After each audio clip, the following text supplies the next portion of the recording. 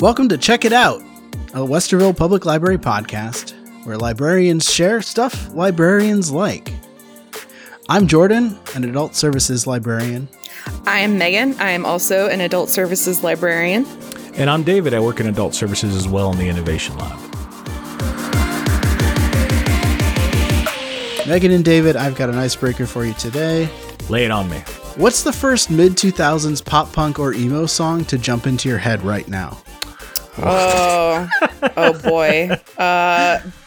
Because we were talking about Reggie and the Full Effect the other day, probably Thanks for Staying by Reggie and the Full Effect. Yeah. It's one of my favorite songs by them. That's one of my favorites. Yeah.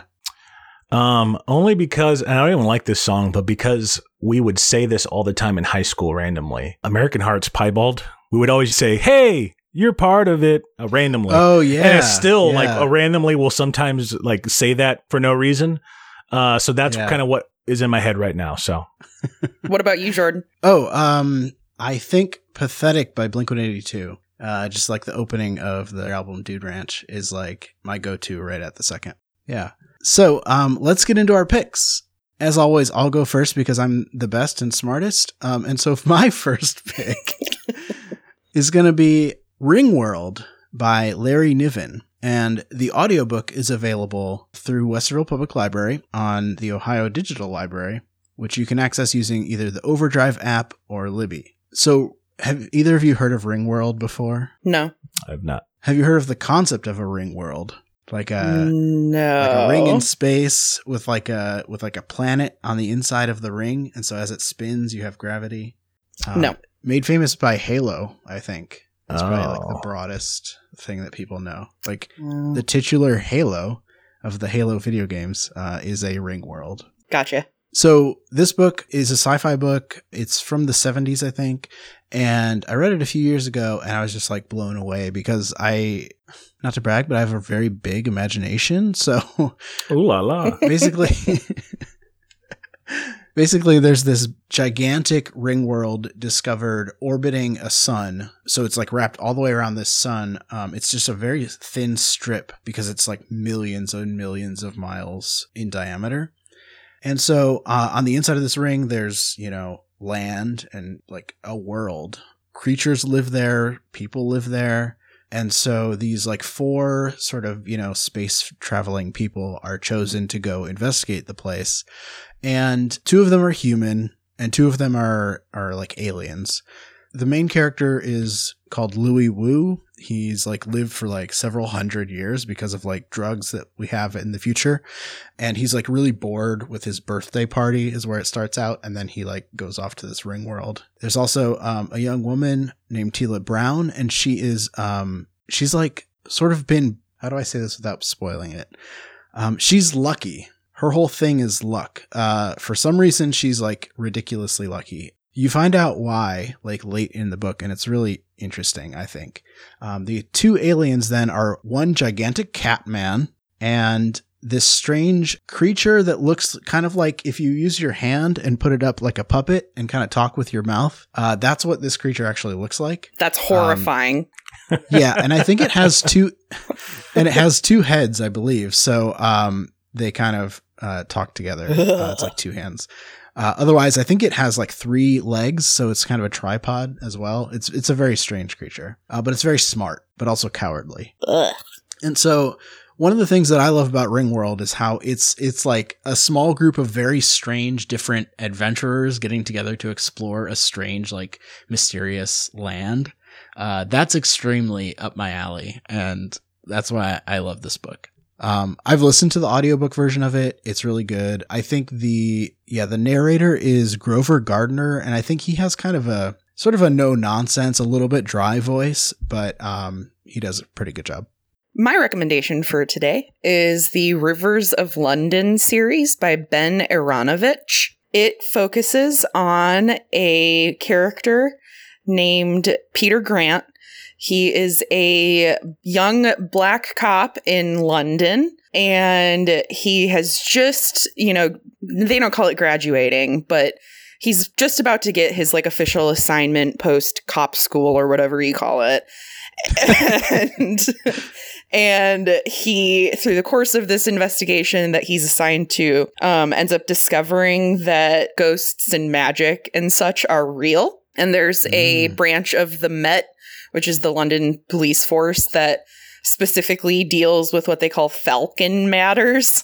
So that's like the code word for magic stuff, because you can't put magic stuff in your police report.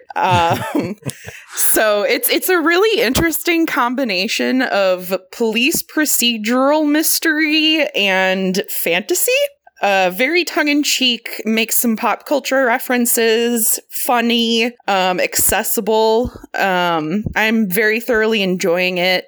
I feel like if you've been to London, it would be even better. Each book takes place in various areas of London, and the reason it's called Rivers of London is that personifications of rivers exist. So, like, there's like a god of the River Thames. Interesting. And then like personifications, anthropomorphications of the like lesser tributaries and stuff. So like the city itself becomes a character. Like literally. Like pretty literally, yeah.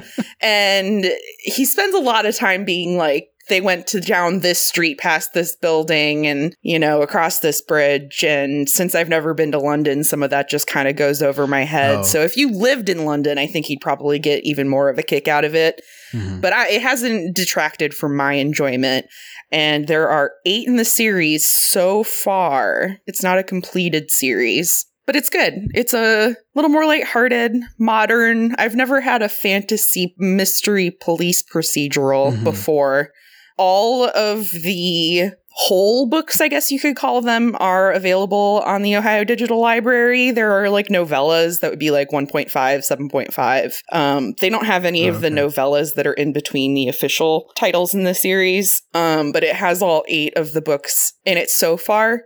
You can access it with either Libby or Overdrive. You could also go directly to the Ohio eBook Project website. I'm reading them, but it appears as though there are also audiobooks of these, and I can't speak to their quality, but I could see how they would be a fun listen on your ride to or from work.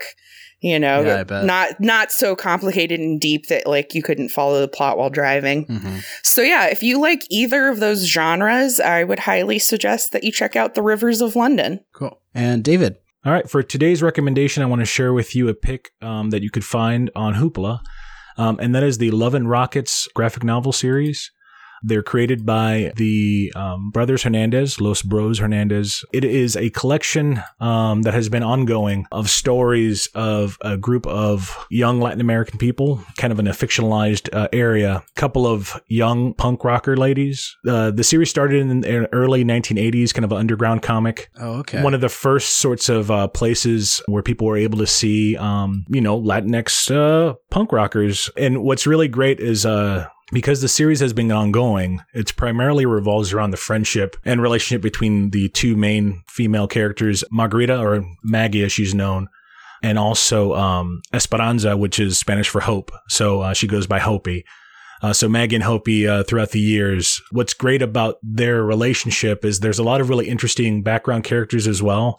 And as the artists themselves have gone and spent decades creating these characters, the stories have continued along with them. So if you think of it as almost like a sort of like Jughead or Archie comic kind of characters that like in these decades that have passed have actually grown and have had relationships and divorces and tragedies and stuff like that.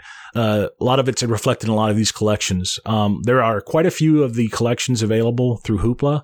I would start with Maggie the Mechanic, which is the very first volume, and then you could kind of go on from there. I had the privilege to see the Brothers Hernandez actually speak at the opening of the Billy Ireland Cartoon Library here in Columbus. Very cool. In a guest panel. So I had read some of their books prior to that, and then after seeing them, I went back and really jumped into their collection and owned quite a bit of them. So the fact that they're here for people to be able to access electronically, especially if you're interested in reading graphic novels. I would say almost they kind of remind me, if you're a fan of things like Girls or Insecure, anything like that show kind of complicated relationships among individuals where at times you are frustrated with them and their choices, but can see them grow over time.